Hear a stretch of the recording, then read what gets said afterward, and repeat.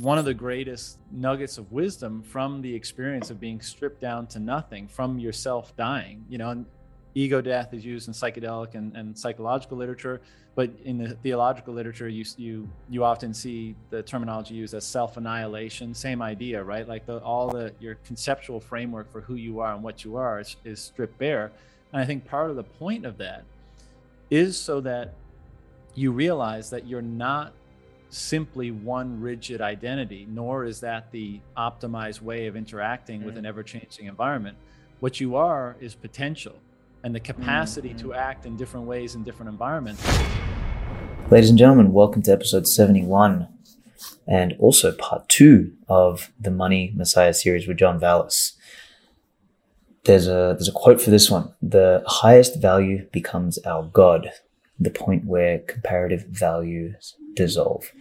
This was obviously an extension on the original discussion we had. It was a huge discussion. I think we did 3.5 hours straight off the bat in that one discussion. So we've chopped it up into 3 parts. We've got subsequent parts actually also coming.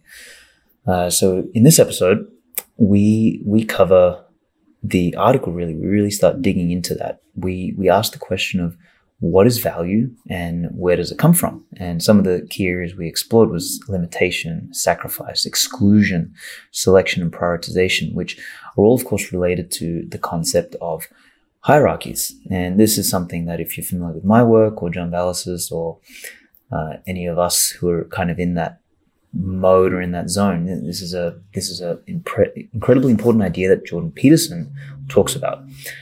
We dived a little bit also into this idea of East versus West, and we had a couple of epiphanies. I mean, there was a whole lot of epiphanies during this whole series, but one of them was this idea of the East being perhaps more liberation oriented, whereas the West was more responsibility centric, and maybe liberation oriented in terms of like the Taoist philosophy, probably not the Confucian type. We talked a little bit about Nirvana and Satori, reaching a point where comparative values dissolve. We talked about the apex state and whether the apex state was like this state of Nirvana or Satori, or is Satori and Nirvana this interstitial state? And that's sort of where we find value, which is kind of linked to, again, the Pirsig's idea in Leela of value being actually the substance, for lack of a better term, or the thing that sits between the objective and the subjective and the relative and the absolute, etc. So we talked about spiral dynamics. We covered so much in this. So you're going to really love this episode.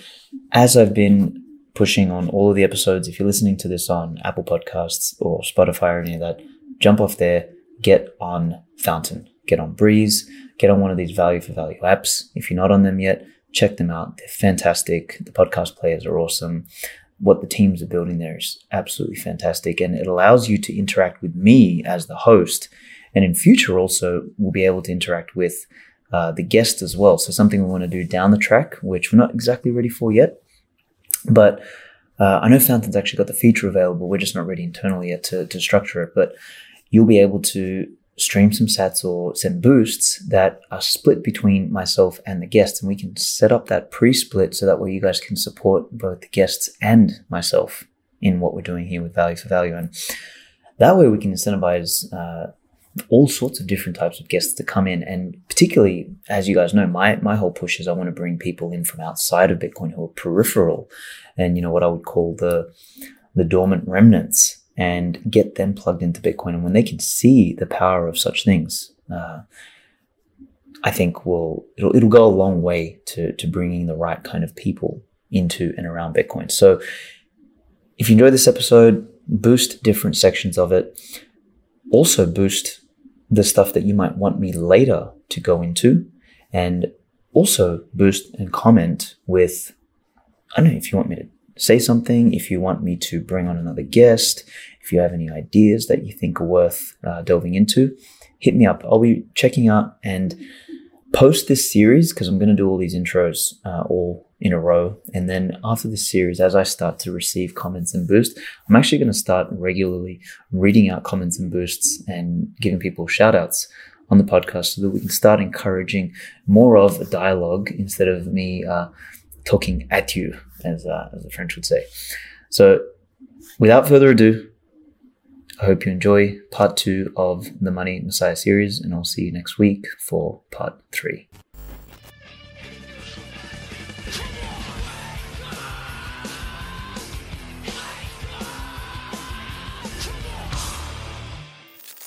In your piece, like I pulled out some keywords because you talk about like what is value and where does it come from, and one of the big words you used was limitation. You use sacrifice, exclusion, selection, focus, prioritization. And this sort of ties back into a discussion about hierarchy. But can you talk a little bit about that there and why that's important? Because I think, for me, if I may, like the older I've become, the more I've respected things like hierarchy and boundaries, and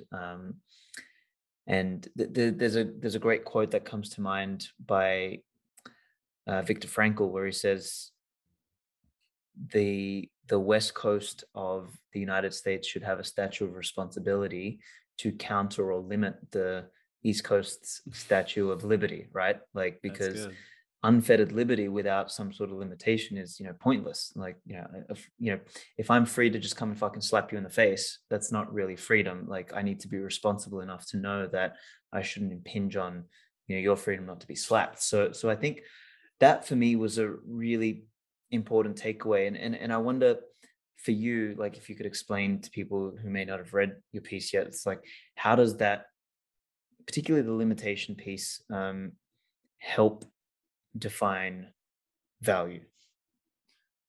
Sure, I'll do my best. Please. Here, but and the meaning of life as well while you're at it.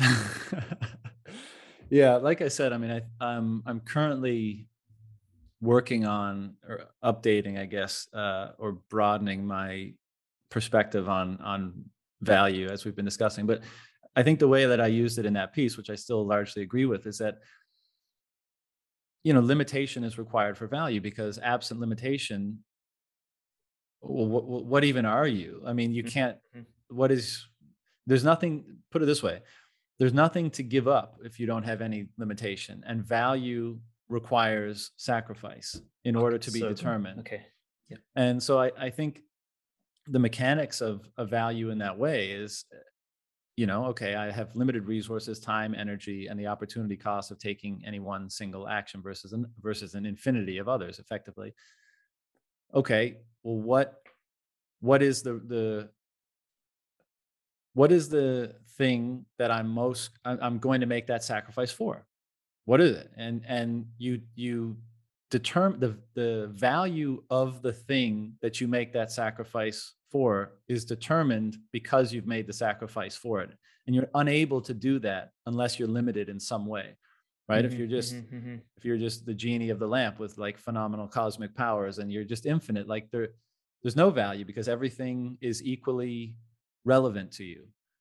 And so our limitation allows value to exist. And, again, back to the religious narrative, I think what they try to explicate is, okay, if we understand the mechanics of value as being, I have to sacrifice something in order to access or receive something of value. Those are the mechanics of value. Okay, let's take it to the extremes. What is the greatest sacrifice I can make in order to receive the thing of greatest value? And I think ultimately that the answer to that has been dealt with maybe even better in the Eastern traditions like Taoism, Buddhism, and Hinduism, because they deal more than the Western traditions with the concept of liberation. And I think it's something like what we were referring to earlier, that because I think our default is, okay, I'm a limited and vulnerable human being in the world. I'm trying to sacrifice aspects of myself, my energy, time, et cetera, in order to build up that limited version of myself. I'm trying to have things accrue to myself, the idea of myself, the physicality of myself. But it seems to be the case that the ultimate liberation from the suffering of life and from well, let's say the ultimate liberation from the all the thing that most limits our access to value, and maybe we could say that liberation is like being absorbed into the highest and fullest form of value. You know, the idea of being absorbed into the mind or heart of God, or what other terminology has been used, is the removal,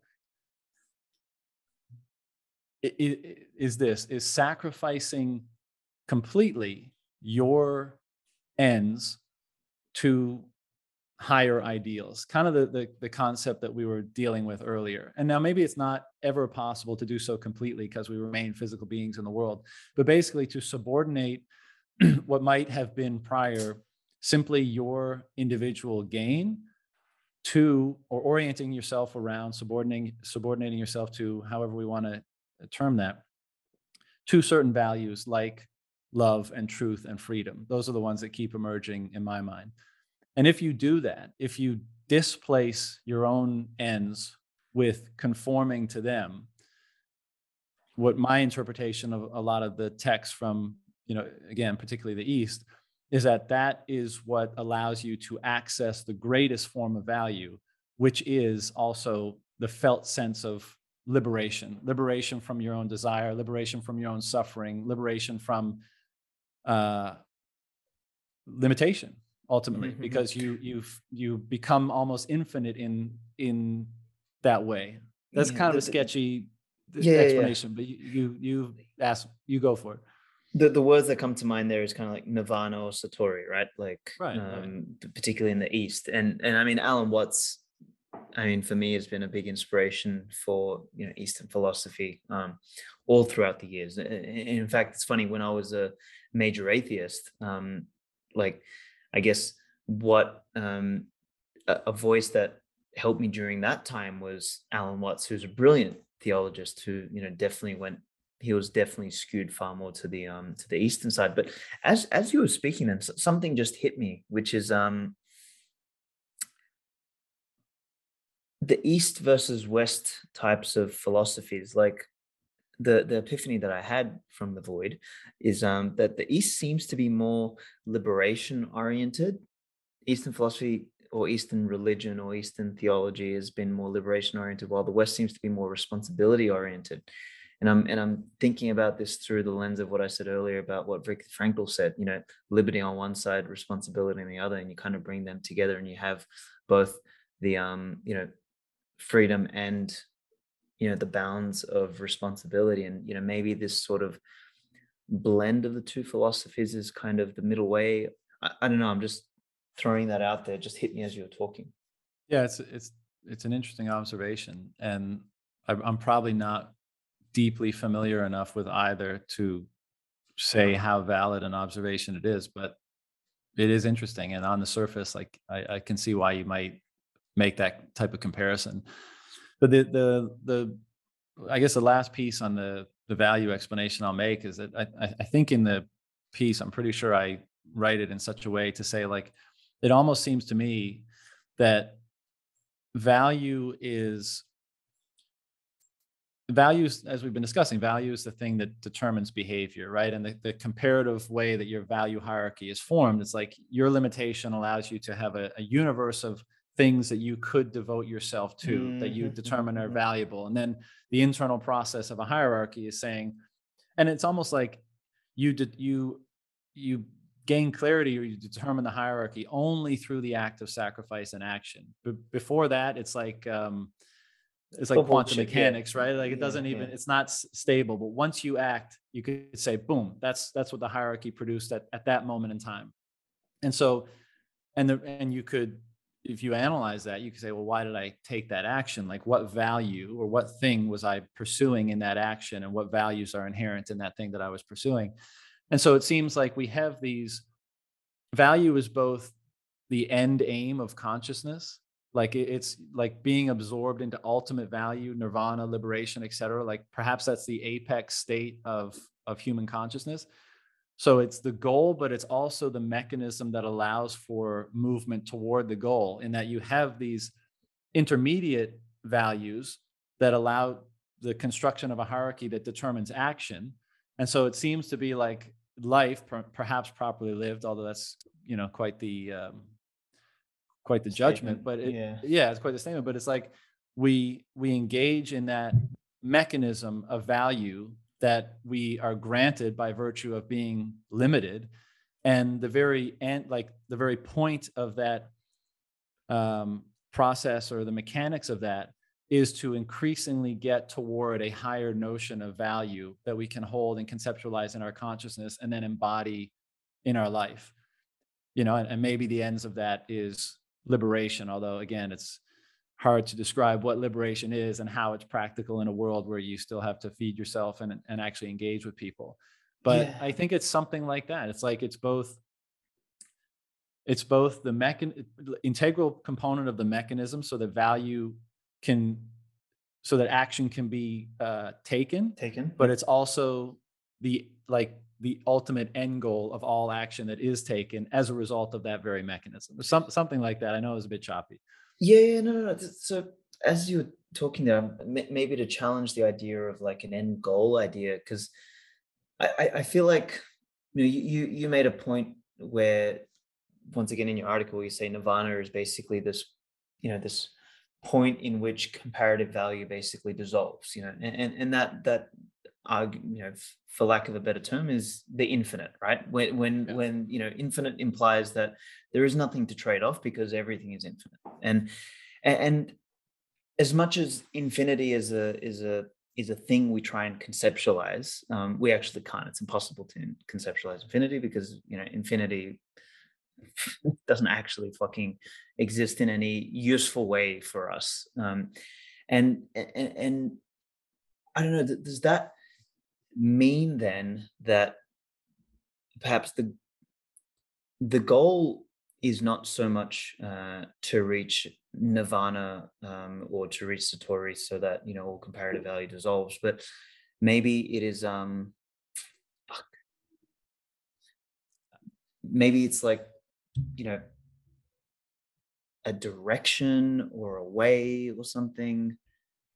I don't know. Like I feel better, just sort of judging it in my body, judging it maybe intuitively, that value seems to be the thing that orients. But I don't know if I don't know if reaching some level of nirvana is even useful. And maybe that's the utilitarian side of me kind of saying like, okay, fine, well, when you have no comparative value, basically you're dead, because you've already become infinite. So in the living world, limitation and comparison and hierarchy is fundamentally important. We're not supposed to transcend that, because if we do transcend that, then maybe we're no longer alive. So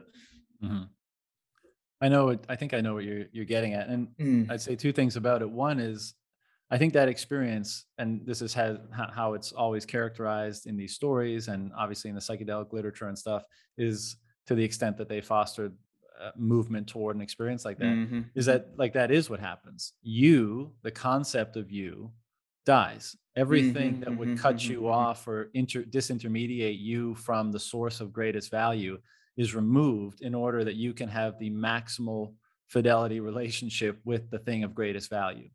And so, and you can't exist for that to be the case, almost, because your desires and your thoughts and your associations and your identifications all serve to introduce distortion into that relationship. And so once that's removed, you do kind of die, not physically, but the concept of yourself dies. And this is why ego death is so prominent in the literature around this stuff. But I totally agree. And this is what I've been trying to work through a lot, like, in my own mind. And I've had a couple of good conversations with John Vervaeke to try to work around this. I think that's, let's call it the apex experience available to human consciousness. But you're right in that I think you're right in that like, I don't see how it could be the end in itself, because it's not an action. It's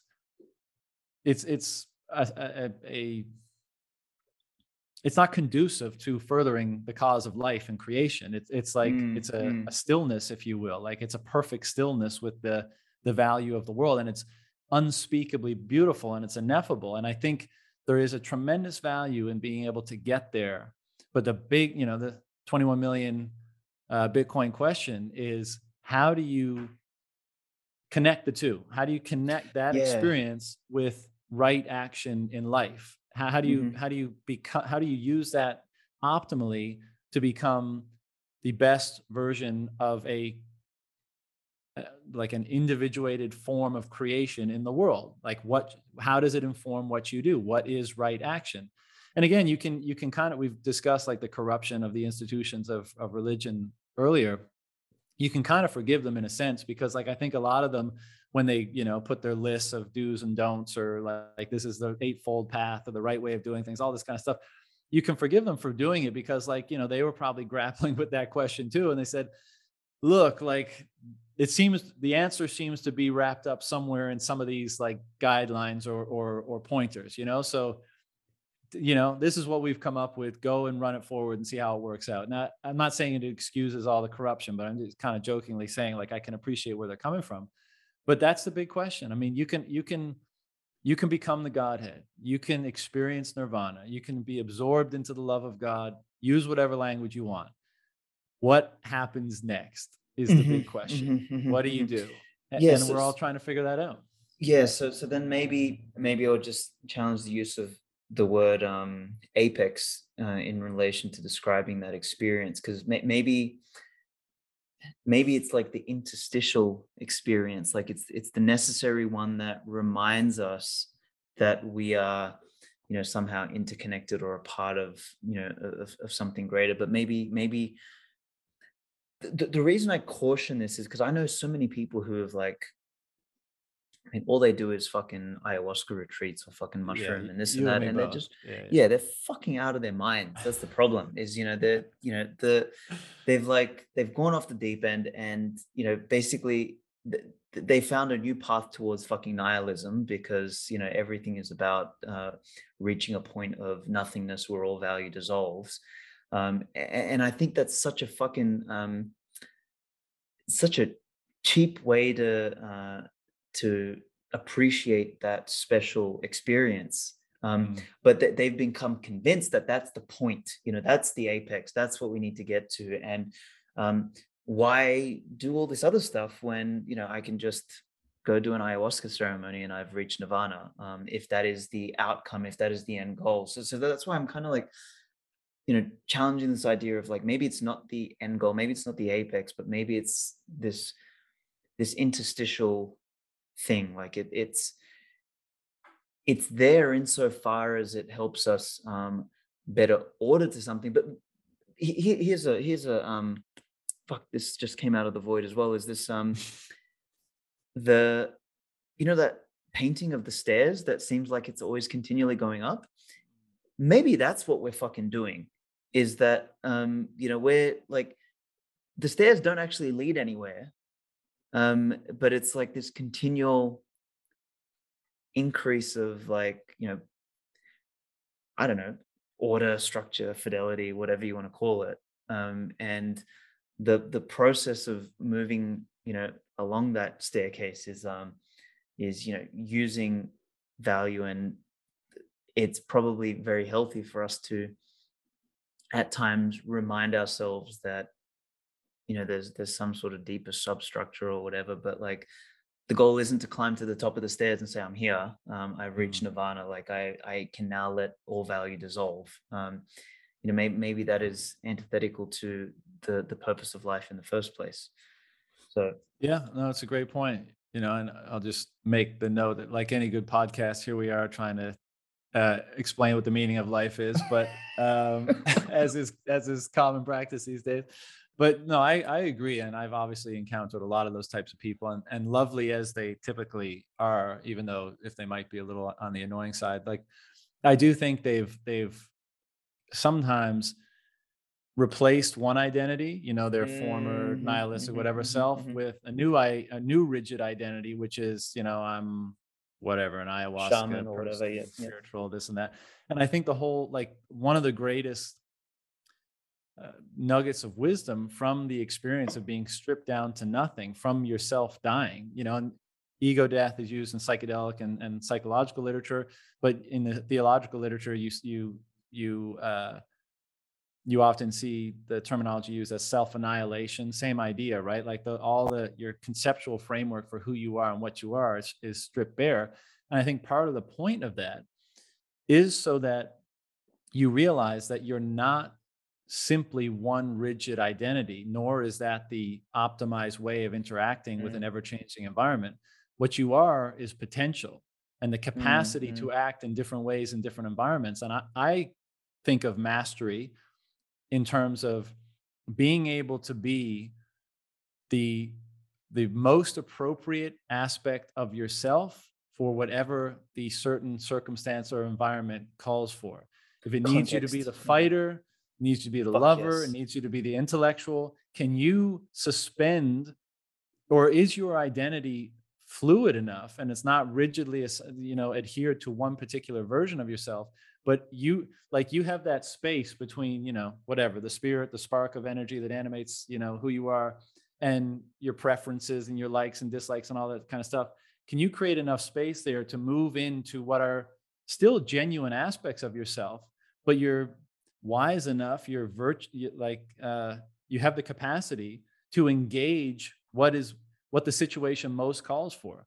Like if you're trapped in the woods and there's like 5 wolves about to eat your shit, like, can you bring out the Wolverine? Can you just go full on animal mode and like ride or die? Let's figure it out. Or like your idea of yourself as a mild-mannered accountant or whatever, are you just going to, cower and basically accept your fate?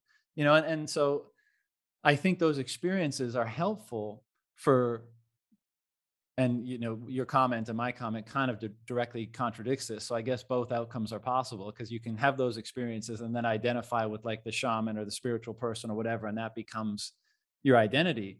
Or you can be stripped down, you can self-annihilate, you can have an ego death.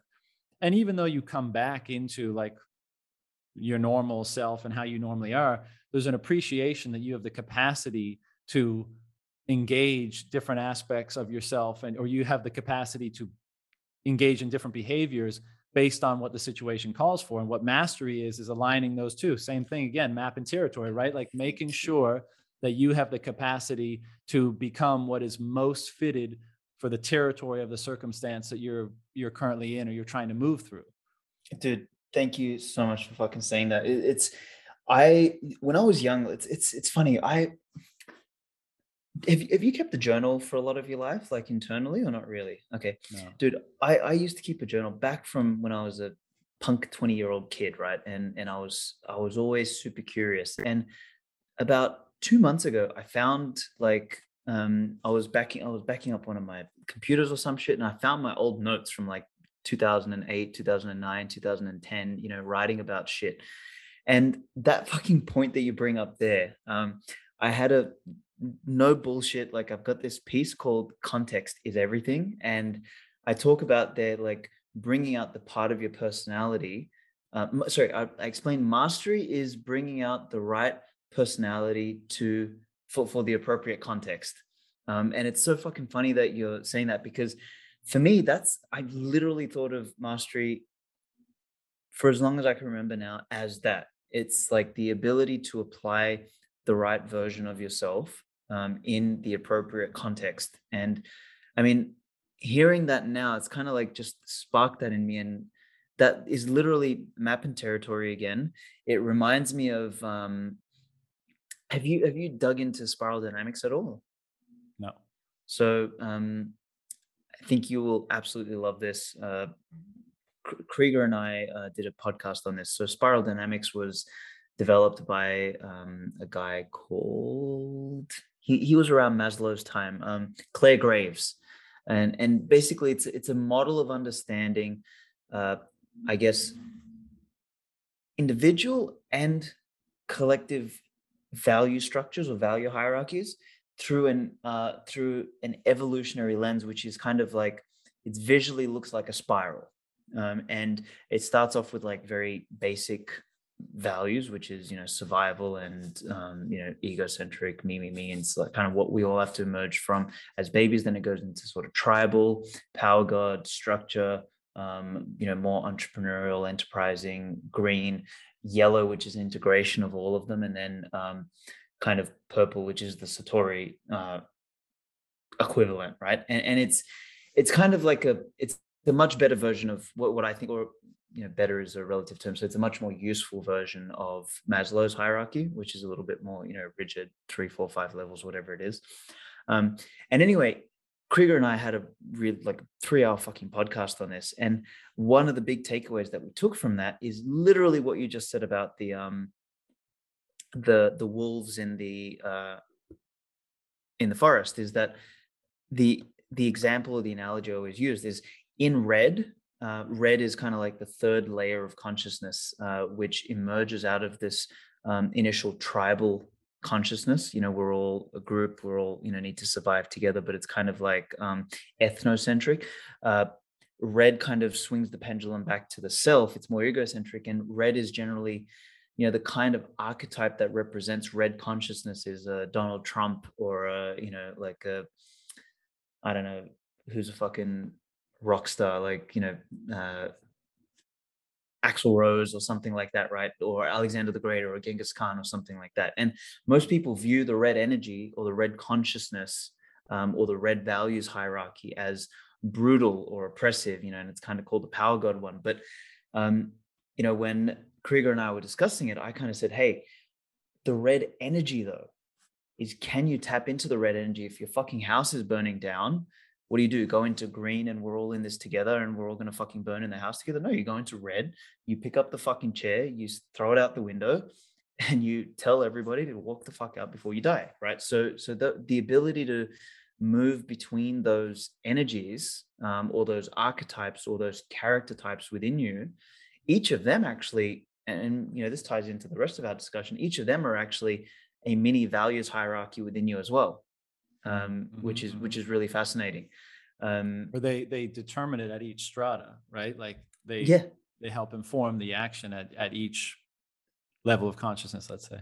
Totally. And an integrated being is someone who can, at least in my experience and in this spiral dynamics model, is someone who has the ability to reorder their values hierarchy by moving up and down the spiral as needed. And that I find really fascinating and very, very, very relevant to the discussion we're having. So I'd totally you'll fall in love with that model. It's I'll check it out. I have heard of it before. I just never took the time to look into it. But as you're saying that, I mean, it kind of seems like wisdom is the ability to engage the right aspect for the right circumstance. And, John Vervaeke, I think he mentioned this to me when we spoke. I mean, he did mention it to me when we spoke. I think this is what he said. I think he said that virtue is the beauty of wisdom.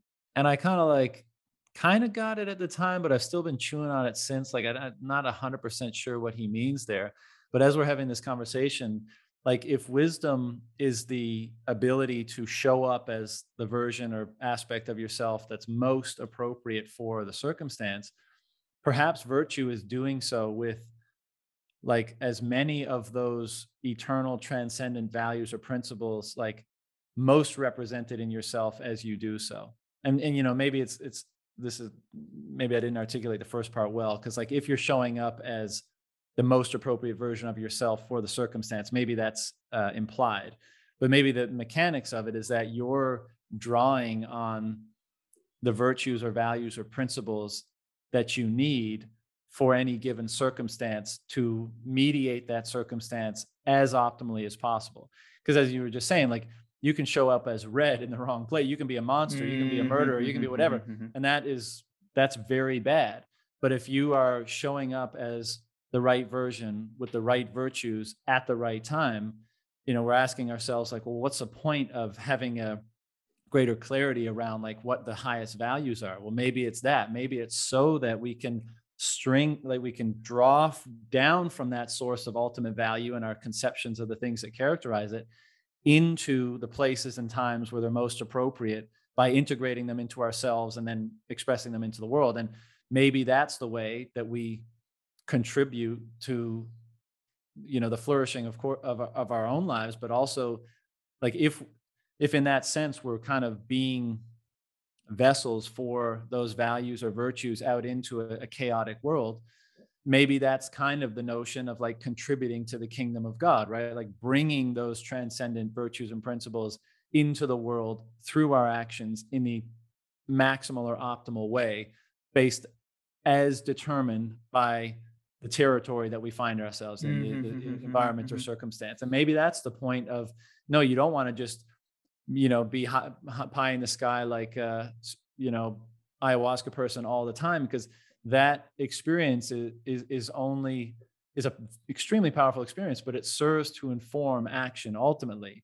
And so when you go out into the world, you have a greater capacity and a perspective that allows you to show up as the most appropriate map for the territory you're encountering, let's say, or something like that. I think we've stumbled on something here, man, honestly, because I think it's a very important nuance, to I guess, to try and sum up what you said there. It's like the apex experience is not one of these flavors, or not a particular values hierarchy, but the apex experience is the right values hierarchy for the right moment, in the right time. And the apex you to do that. Yeah, the apex experience is basically when the map meets the specific territory. Maybe we can say it like that. And that specific, because the territory always changes, it's not always right to be a specific way all the fucking time. Like, it doesn't make sense. If so that's a.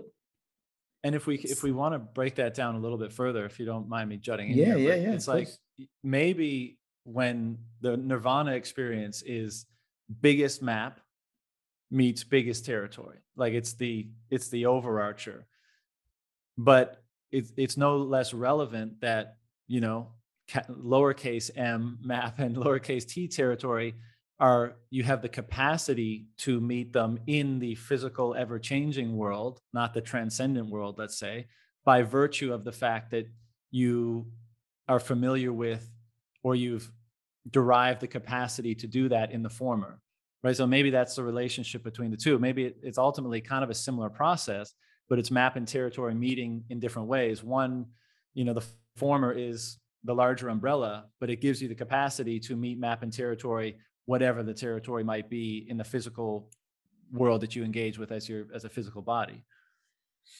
Interesting. Yep. As you were explaining that, I was almost picturing like a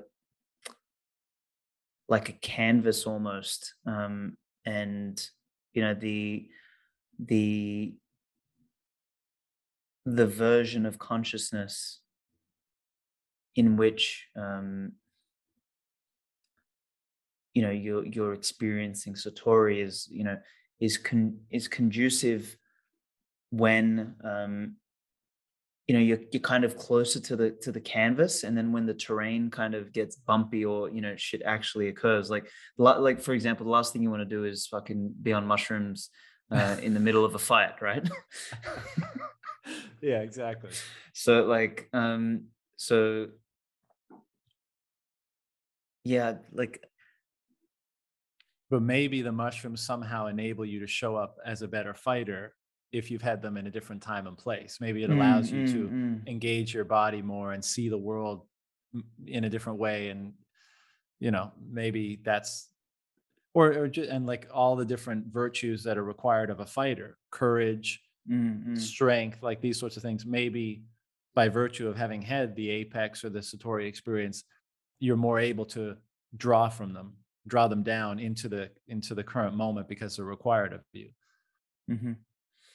That brings to mind like Matrix getting plugged in. You go and practice in your mind, so then you can use it later. You know what I mean? Like you and not that literally, but more like you kind of strengthen, like going and having those Satori experiences maybe strengthens the threads within your canvas, so that when it is confronted with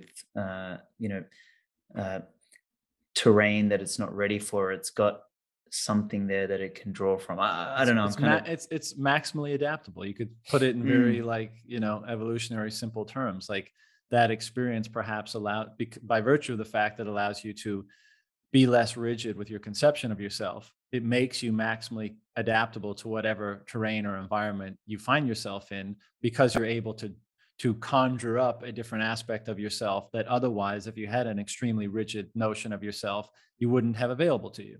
You know, perhaps it's as simple as that. Yeah. Fuck, that's like seriously, I think we stumbled onto something really, really useful there. What was just to kind of put a pin on this, what was the quote from Viveki again that you mentioned that you've been chewing on? I think it was that virtue is the beauty of wisdom. So in this analogy, like wisdom is knowing how to show up in each circumstance, what aspect of yourself to call forth for a given circumstance. And maybe the observation of the virtues that are being espoused in that particular embodiment is the wisdom on display, and perhaps it's beautiful because of where it's coming from. Those virtues are coming from that source or point of infinite value or whatever, and by virtue of the, you know, us engaging wisdom to know when to embody them and showcase them and to put them on display, perhaps, you know, that's a display of the infinite, that's a display of the ineffable, that's a display of the apex, you know, the ultimate value, and maybe it's characterized as beautiful for that reason. I mean, why do we call things beautiful at all? Like, I think oftentimes it's because they're speaking to something that's like profoundly true in a sense.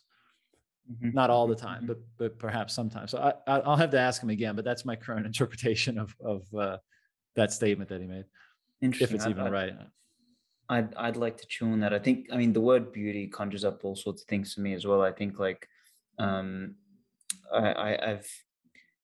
want to explore the concept of aesthetics as well, like, because beauty is such an interesting thing as well. Like I got asked actually by this girl in Brazil randomly that that I connected with on like fucking Bumble or Tinder, God knows. And we never actually met, but we just started getting into these random philosophical conversations on fucking Bumble of all places. And she asked me a question. She's like, is beauty subjective or objective?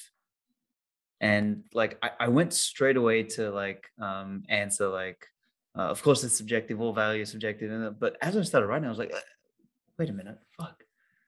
Bitch asked me a good question. I was like, let me think about this for a second, because beauty is one of those interesting things. It's like, you know, the Austrians are very clear and, you know, evidently, you know, from experience and life and everything, like value seems to be subjective across all things. But beauty seems to be this weird thing that we, you know, we subjectively find things beautiful, but there's like certain things that are objectively beautiful. Like you look at it, nature or something, or you have this kind of satori experience. So, you know, placing the three words like virtue, wisdom, and beauty in a single sentence for me is definitely a sentence worth chewing on, because they're all very, very related. Like beauty is a very interesting concept. Yeah, I think I agree, and I need to chew on it some more. But if we're kind of dancing around this notion that value is somehow fundamental, then I don't think we can also say that it's exclusively subjective. So either it's both, or we could say that value is subjectively experienced, but it may not be subjectively derived. You know, and maybe a very simple way of not proving that, but like a thought experiment is like, do you decide to see something as beautiful? Like when you're on the mountaintop or you're on the beach, or like I was saying, I was in the water before and I look up at the sky and the sunset is amazing. And I'm just like, I'm going to say this is beautiful now. No, I'm like taken by the beauty of it, but that wasn't the decision. So what's happening there? So it's definitely experienced subjectively, because someone sitting next to me could be like, I had a really bad day, broke up with my girl, lost all my money. I don't give a fuck about sunsets. Like, this is stupid. So it's a subjectively experience, but where is the beauty coming from ultimately? And maybe it's a relationship, like, because, so I don't really know, but I think it's, again, overly simplistic, just to say that, beauty and value is entirely subjective all the time. And that's case closed. I think the Austrians are really good once, like, if you don't have to deal with the source of value ultimately, like once it's in the mix, they're really good at determining how it gets passed around and how it orients behavior and that kind of stuff. But, but as we've been discussing, like, this is why you can't leave out the religious or deeply philosophical discussions about value, because you can't just give yourself a gimme and say, well, like, just put it in the game and then we'll figure out how it works in, like, an economy or a market or something like that. Like, you gotta, if you want it to be like a unified theory or properly integrated, you've got to contend with it. And, ridiculous conversations like these are part of trying to contend with it,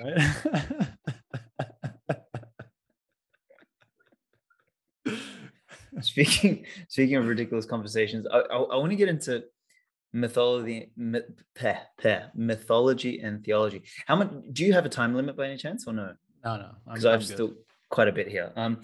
Before I get into mythology and theology, which I think I'm actually even going to split into a third part of this, I want to ask you a question about how you differentiate between value and virtue. Do you see them as the same thing? Do you see them as different? Like, is one a verb, one a noun? Like, curious. That this one is a good question. The answer, I've never really thought about it. I guess or maybe I have in notes, but the answer that comes to mind is that virtue, it's kind of like that quote we were just dealing with. Like, maybe virtue is the embodiment of value.